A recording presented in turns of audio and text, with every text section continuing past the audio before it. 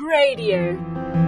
Hi, I'm Bernard Tatunji, and you are listening to Proposal to Marriage, my 7-month story from engagement on the 29th of May to the day I will marry Jane on the 29th of December. You can also join me on this journey to the altar at proposaltomarriage.com.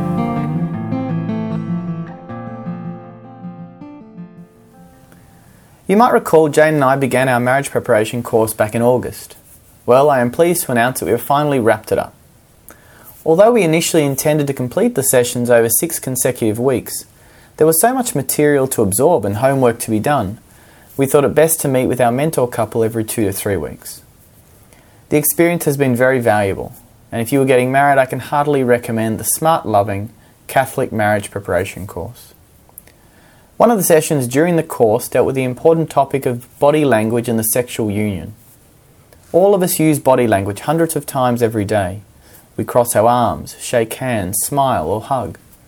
What we do with our body language is often more important than what we do verbally. And for any married couple, the most profound body language is that of the sexual union.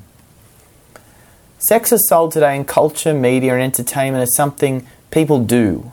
But the risk is when sex primarily is something we do, then naturally we begin to deal with it in the way we deal with other things we do. If we play basketball, we want to do it well. If we play music, then we want to do that well. If sex is just another activity that is done, a couple risks getting caught up in notions of sexual performance and sexual compatibility, concepts that have never been as mainstream as they are today. One of the reasons that people give for cohabiting prior to marriage is to test their sexual compatibility, which I gather can only mean that they are happy with the way they satisfy one another sexually. The problem here is that if I place conditions on my love for another person, including an alleged sexual compatibility, then what happens 5 or 15 years into the marriage if I don't find the other person fulfilling my needs? I've long wondered if the normalization of sexual performance enhancers from nasal delivery technology to herbal supplements is a reflection of a society where sex has become no more than an activity for oneself rather than a language offered to one's spouse. Sex seen only as an activity can also find itself moving to the bottom of a long list of more necessary activities in marriage, such as cleaning the house, mowing the lawn and feeding the children, until it eventually becomes non-existent. So if sex is not about performance or activity, then what is it about?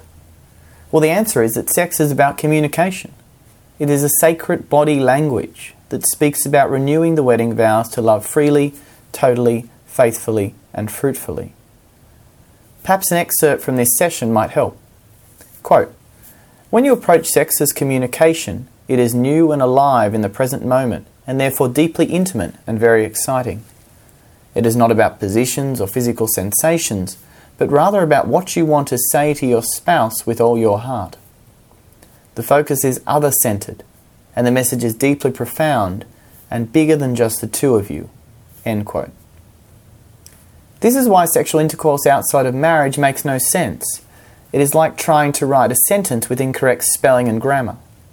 Any married couple will agree that the success of marriage depends upon the level of communication.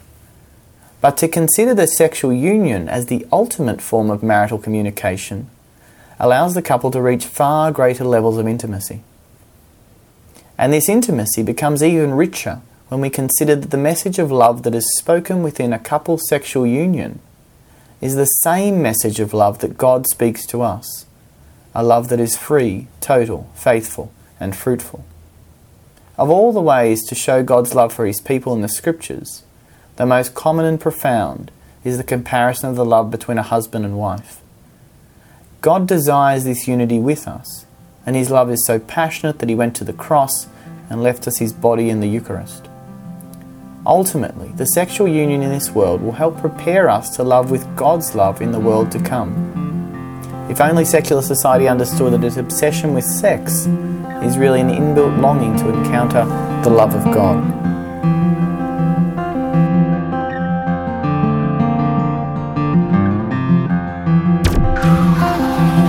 Radio.org.au